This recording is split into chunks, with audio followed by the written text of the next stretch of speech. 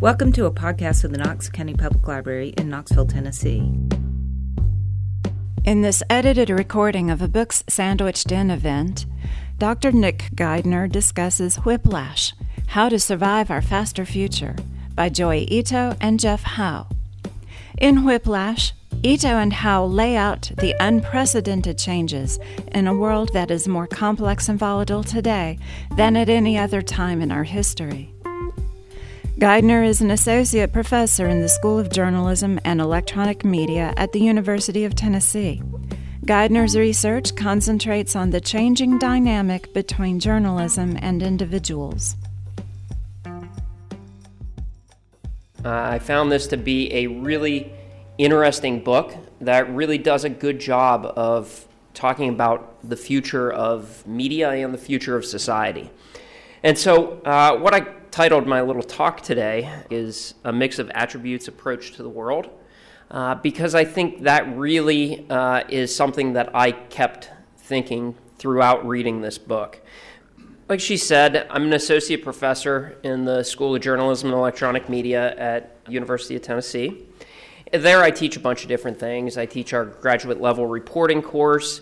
I've taught a data journalism class. I teach, or I have taught, our Intro Quantitative Methods course in our PhD program. And so I really bounce around, and I do a little bit of everything. And I think that fits one of the messages of this book. And then I also direct land-grant films. I got my PhD at The Ohio State University studying mass communication. And one of the professors that I studied under, took a couple classes from him, and he was on my dissertation committee, was Chip Eveland. And Chip is a political communication scholar, well recognized in our field. And one of his earlier papers in the early 2000s, I think 2001, was the Mix of Attributes Approach to Studying Media. I think he was really frustrated with looking at research coming out in our field and having every new little change in new media, people coming up with new theories and reinventing the wheel for everything.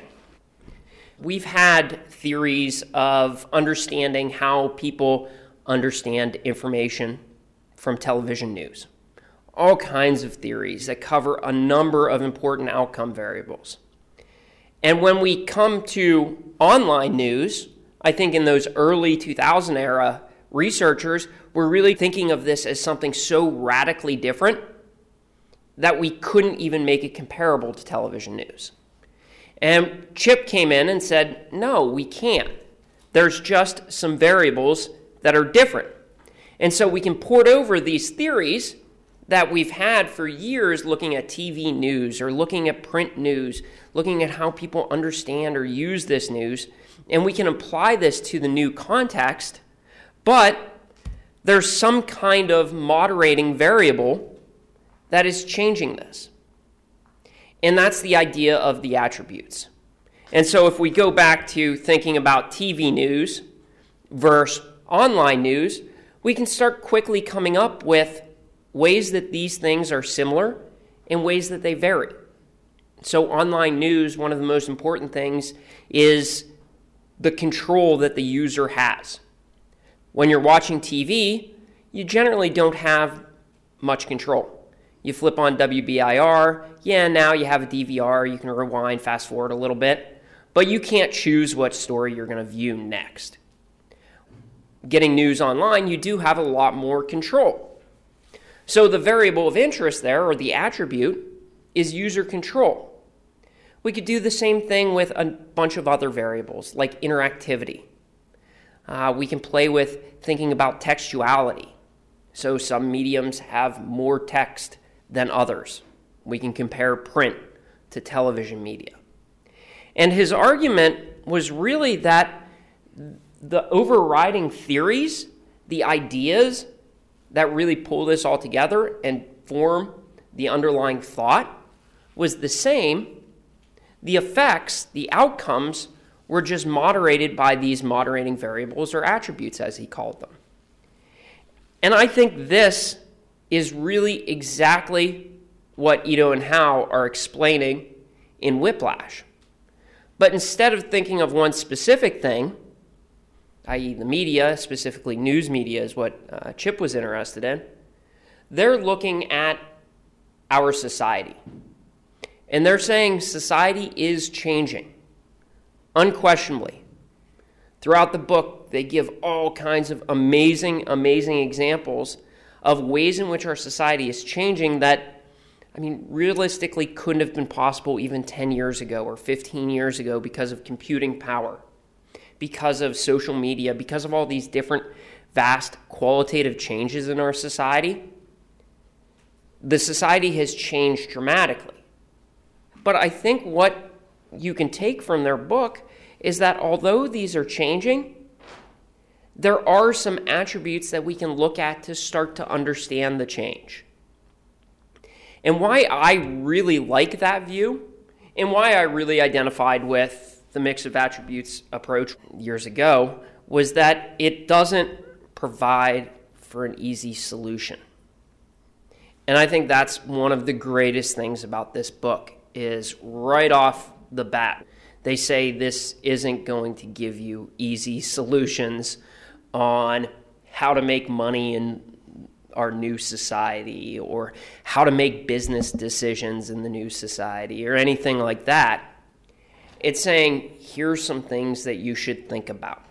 Here's some variables that are changing and how you can start thinking about those changing variables. And I think that is vastly different than a lot of books out there that make claims about how society is changing and how we can use that to get rich quick or whatever. I'm just constantly annoyed by that because I think it is so overly simplistic and reductive that it makes their argument usually pointless. And so first I'm going to start with some problems with the book. Any big picture book is going to fall into these same traps of making things oversimplistic, playing things off of each other to create false dichotomies because, they need to keep it 250 pages as opposed to 800 or whatever.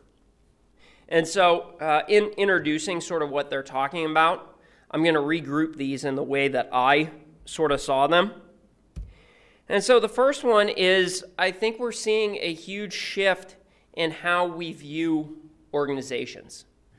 We can see that in any public polling data about any institution in our society, from news organizations to Congress to anything.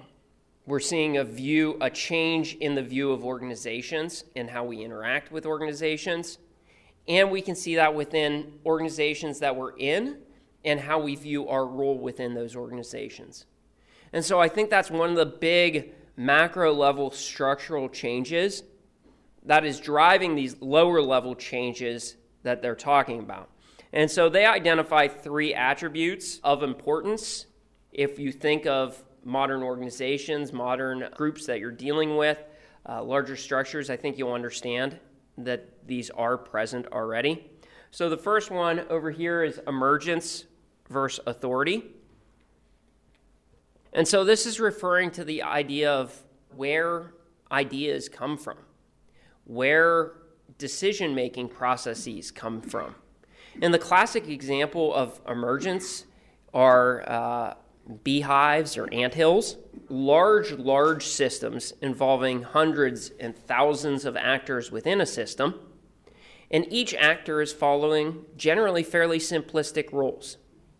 But through all of them following their own simplistic roles, become large meta-level societies. And what they're arguing here is that these kind of structures where ideas emerge out of the society are stronger and going to be the future of business and organizations rather than top-down authority. And I think we see that in a number of things, like any kind of crowdsourcing project that you see out there.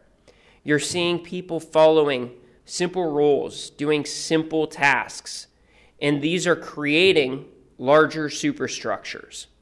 we see this in organizations, but I think it is a problematic thing for especially older organizations to be okay with, because it is losing that central power. But losing that central power can be incredibly beneficial in numerous other ways. Another one is the idea of disobedience versus compliance. And although I think this is one of their weaker arguments and one of the weaker ways to say that the society is changing, I think it is important that businesses nowadays accept a fair level of disobedience. Organizations really need to allow for that kind of play, for people to experiment and to follow paths that might not be seen as the most productive paths. I think this is one of the key ways that innovation arises. I forget who they quote, but they say, nobody has won a Nobel Prize following the rules. And I think that's true. I think that's always been true. Innovation comes from deviance. It is really an important role of managers now to try to harness deviance so they can be used in a positive manner. And I think that's the bigger argument that he's making. Not that this has changed. I think this has always been the way that innovation occurs. But I think the acceptance of managers to allow for this kind of disobedience, allow for this kind of play, is something that management in years past didn't really accept. And I think that really ties to the next point, which is the idea of diversity versus ability. And I've got wording issues with how they frame that as diversity versus ability, and saying that you can't have both, I think is, again, simplistic. But what they're trying to argue for is that diversity on its own has benefits beyond just nice, happy, pro-social things. And what they're arguing is that diversity and diversity of viewpoints is where innovation can come from. And so two people that come from very different places, different life experiences, are going to have different ideas on how to solve a problem. And so within a business, within an organization, having more worldviews that can potentially solve the problem and solve it in an efficient manner can be more beneficial. Organizations have not been good at allowing a lot of different voices in for numerous reasons. We have credentialing. We have systems in place that we think are to the benefit of everyone. But we want to try to play with this idea. And we want to try to bring diversity into our organization, not just because we want to give everybody a chance, but because it can be incredibly beneficial as a business decision, as a structural decision. And I think, again, I don't think this is vastly different than ever before, but I think the role of how we view organizations and how management has to view the organization has changed. There is a lot of flattening of organizations. The old hierarchies that were present before are not as appreciated or as efficient. And so we need to calibrate for that, and we need our management to calibrate for that. So the first section was how we view organizations. The second is really about how we make business decisions. And I thought that there were 4 of the 9 points that really came together well here. The first is pull versus push. The next is compass versus maps, risk versus safety, and reliance versus strength. I think these are the ones that are really easy to view in our society. The first is pull versus push. And I think the best example of this is Amazon. They don't hold tons and tons of product. It's not like Walmart, where Walmart pushes a lot of product to us, and then we go to the store, look through the shelves, and pick out the product that we want. Instead, I tell Amazon what I want, and they calibrate their system based off what I want. And so this is a very different way of thinking. Instead of having authority, like talked in the last one, dictating the marketplace, we have the marketplace dictating the content or dictating the product. And I think that is a radical shift, and that's really because of some major changes in, supply chain management, in manufacturing and things like that have been able to make really small runs of product not only possible, but able to be at a very similar price point to incredibly large runs of products. And then also infrastructures like Amazon's, infrastructures like other global organizations that are moving product have made it incredibly cheap for a business owner or for an entrepreneur to come in and say, I'm going to make a run of 5,000 widgets and, distribute them across the world. And that's very different than before. And you're seeing the organizations that really rely on the long tail kind of mentality that we don't need to sell 1 million of one product, we need to sell 1 of 1 million products, are really succeeding. And it is shocking to see that long tail stuff. I publish a lot of my lessons, and so, I make little guides for my students to follow for different tools. I put them on a website called Medium, and Medium's a public website. I made a guide to using the Canon 6D for video production. Every semester I'd have to explain it, and I'd print out my PowerPoints. That got annoying. I just give them a website, an address every semester, never going to change. Well, then I started noticing I get an email from Medium each week looking at the number of people that read my stories. And, not many read them because I'm not trying to build, an audience or something.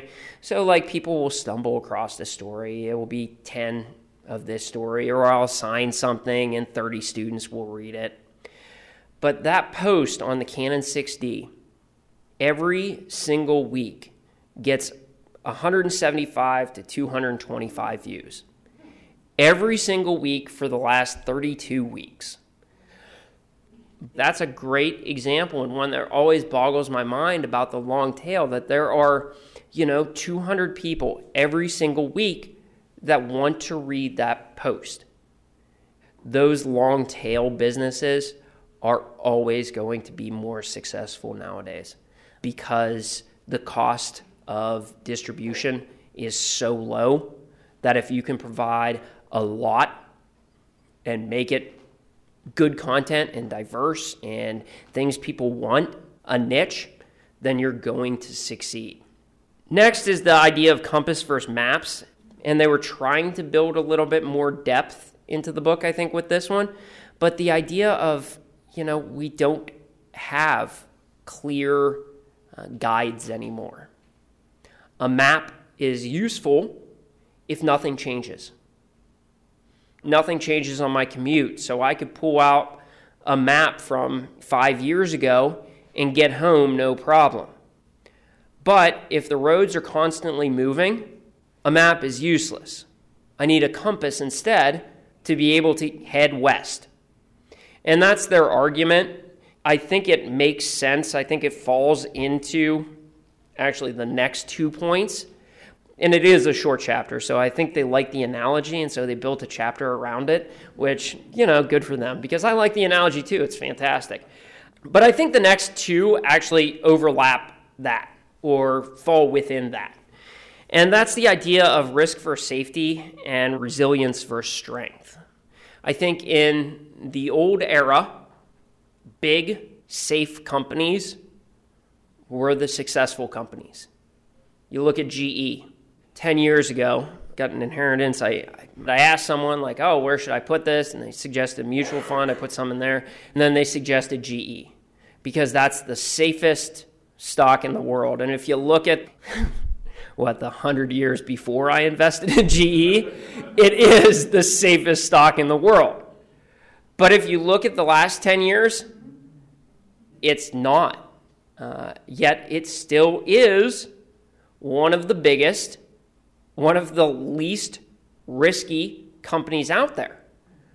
But you have quick, agile, risky companies out there being ultimately more successful than GE, which is what hurts GE. When there's a bunch of companies that are quick and agile and making huge return on investment, GE's 4% return on investment just doesn't drive the market. And so I think GE is a great example of this because, yeah, they were successful. And the underlying structure hasn't changed.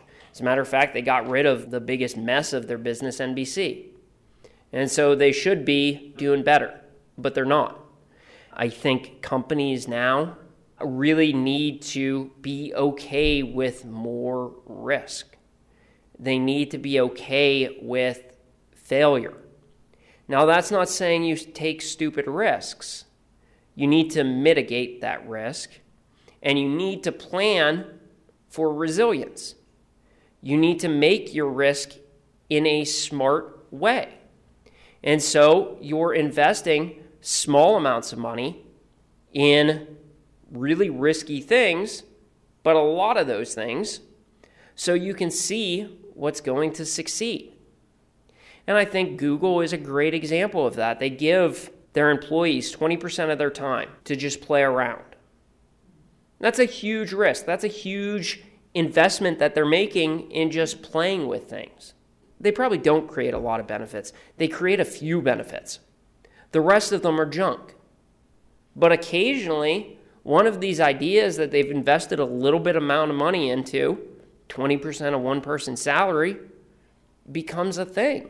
And they say, okay, that's the thing. Let's invest $10 million in that. Let's put a whole team on that instead of just this guy doing it as his side project. And that's how some of these big things in Google have happened, because they started playing with this product. They started playing with this idea. And if you divide it out, that risk out appropriately, you can give a lot of people or a lot of ideas a fair shake while still mitigating your risk. I think another great example of this is how Bill and Melinda Gates are running their foundation, a huge, huge project. I think their endowment produces like over $2 billion every year. So that means they can just play with $2 billion, forever and not have to worry about touching the principal, which is insane. So they could have done anything, but they just started these micro grants. I applied for one at one point, so now I get all the emails. I think 4 or 5 times a year currently, they give out 10, 12 grants for $100,000. And so they're giving out, really, of their pie, an incredibly small amount, few $1 million. But they're giving it out a lot. And they let people try. And all of these, you can apply for follow-up funding. And so if that first round works, you can apply for $1 million in the second round. And then if that $1 million round produces results, then, I don't know, I guess you talk to Bill or something and get, whatever you need. They're dividing out the risk, and most of them will fail. But occasionally one will succeed, and that success, hopefully, covers all the failures. And so I think not only is that a smart investment strategy now, but it also is a way to stay resilient. It's a way to stay agile. If you need to change, you can quickly change things up. Whereas GE, they can't turn that boat fast enough, literally, because they make boats, as well as engines and all that kind of stuff. And so they can't change that. They're getting engine orders for 3 years from now in their engine. That's not something that they can change. Whereas other more agile, newer organizations can make those changes quickly. I do think it's important to note, and one of the things that they didn't note is how unfair the structure is for older businesses.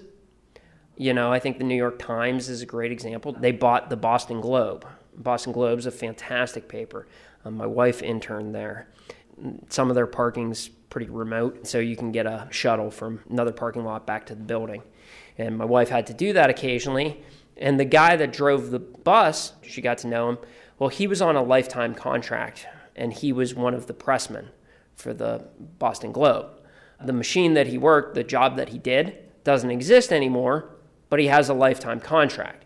So he's getting paid $80-some thousand a year to drive the shuttle back and forth from the parking lot.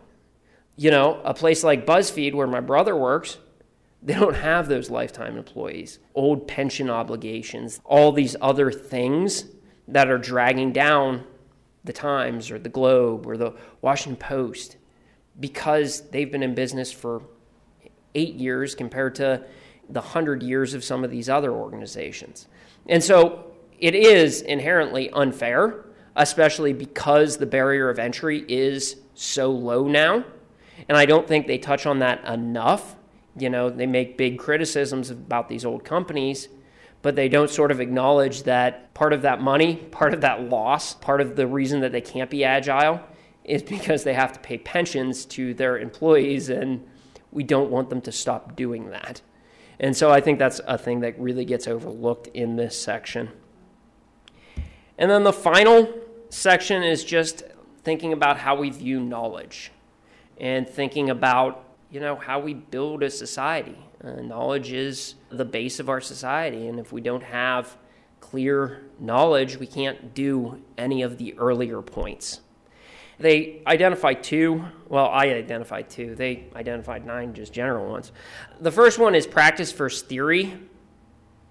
And the idea of practice versus theory is sort of a circular argument, I think, is that we need to be agile, we need to be able to change rapidly. And so part of our learning, part of the way that we can create knowledge is just through doing things and trying things. We don't have maps for the future. We just sort of need to get out with our compass and walk around. And we can't rely on the old theories. I think that's short-sighted because I think a lot of stuff is consistent, is unchanged. Humans are still humans. And although our systems change, we still follow fairly straightforward characteristics. And so I think it's sort of circular. If we practice something, that's a very rudimentary experiment. And so through that, we're building knowledge, or we're building frameworks. And while they say, we should use play instead of theory or practice instead of theory, I think he's overstating that argument, because if we're practicing, if we're doing to create replicable systems, which is what theory is all about. I understand why he's doing that and why they're arguing for that. That chapter is really about education and how we should be teaching students, employees, to be willing to just play and to play outside the box if they need to. I think it undercuts actually some of the other arguments that he's making. And the second one is systems versus objects. This is the last chapter, and I think it's the most important in thinking about this all through a societal lens, is that I think now more than ever, we need to think about the ripple effect of the decisions that we're making. I think we see in the society that a lot has changed rapidly. 9 times out of 10, nobody making those decisions has said, I want to make something that is going to do bad things for our society. Everyone's made things with, the intent of doing good, generally. There's some bad people, don't get me wrong. We think of the media environment, you think of Facebook, you think of Craigslist. They hurt the news industry for millions and millions of dollars. I don't think Craig Newmark was creating that thinking, I'm going to cause journalists to lose their jobs. Ha, ha, ha.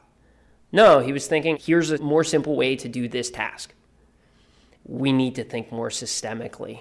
We need to think of how our decisions are going to affect the system that we're in. Even within our daily lives, we need to think about that. Last time I was here talking, it was during the fake news symposium. One of the main points was that during the 2016 election, nobody who shared, liked, commented on any of the fake news was thinking, oh, I'm subverting democracy right now. I'm spying for the Russians. Nobody thought that. They liked it because they thought that ridiculous thing about Hillary, primarily, or maybe Donald Trump, was funny. And so they liked it. And that was a small thing that wasn't, oh, I'm going to stick it to the man. This was just a simple, light decision, but it was tied to a system. And so they liked it, so more people organically that followed them saw it. More of those people liked it, which led to more people liking it, which led to more people liking it, more people liking it. And eventually we have a large effect on a system. And I think that's really the takeaway. That's why I think they did a great job of laying out this last chapter as all of this, all that we're talking about in each variable and each attribute is its own thing, but it all ties into our society and everything's interconnected now. And so I think that's really the most important takeaway, is that we live in a much, much smaller world than we did before. It's a smaller, faster world. And the decisions that we make might be small. They can ripple and cause large effects on our system.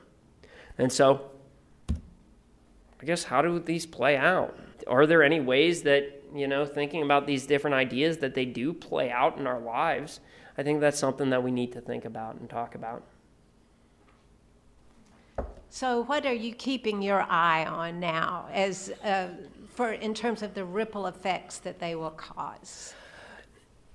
I have more ambivalence and cognitive dissonance about social media than anything else in the world.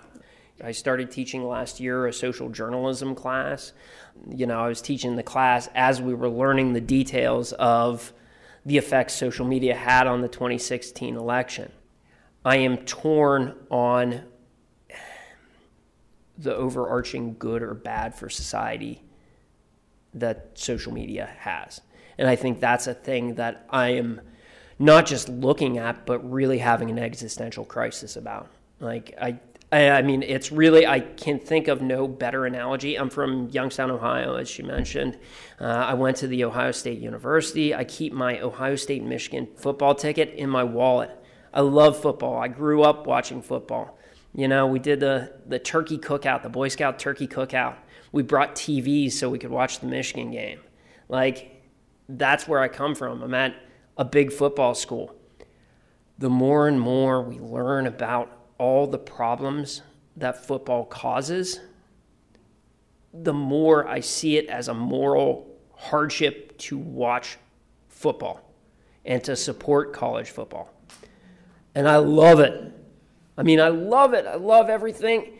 I remember to this moment the first time walking into the Ohio Stadium. I love it. But more and more, it's a drag. The money, the injuries, all these different things. And I feel identical about social media. It's great. There's so many benefits. There's so many ways that it has enriched my life.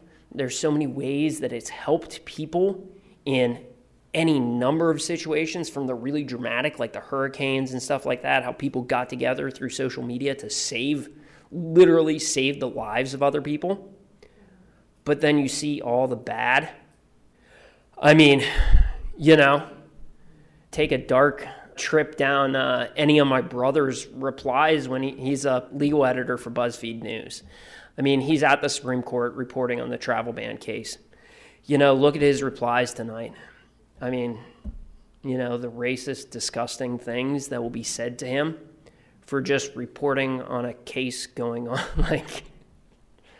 I think it's problematic. And so I think that's where a lot of my headspace is right now, thinking about media, is thinking about how we harness this for good and how local news can actually benefit and how local news can play a role in shaping social media within a community.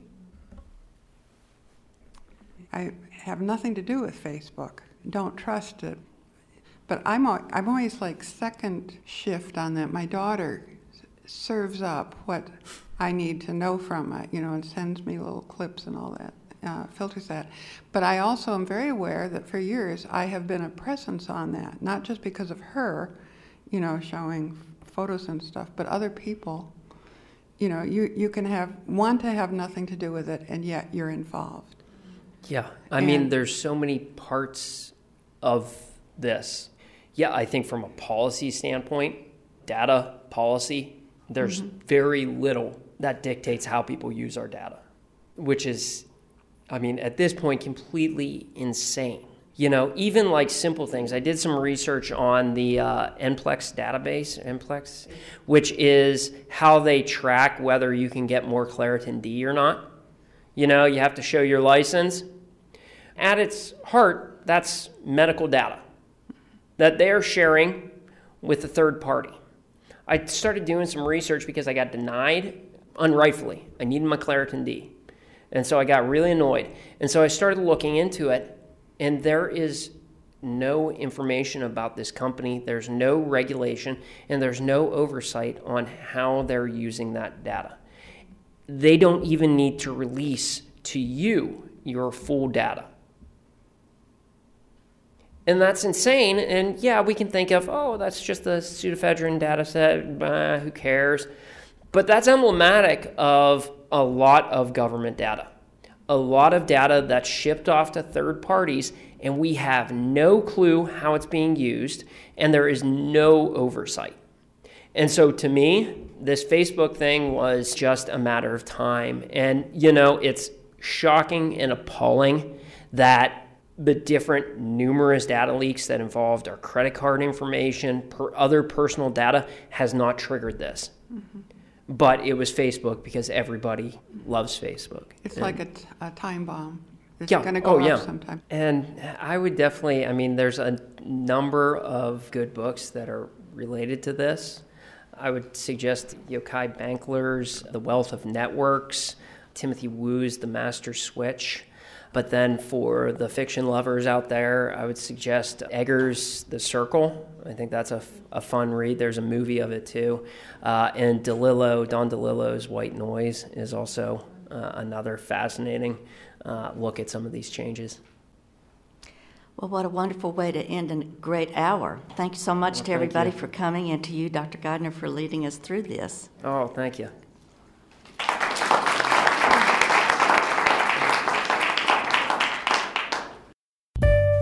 Thank you for listening to and sharing the Knox County Public Library podcast. Find other episodes and life-changing resources at knoxlib.org.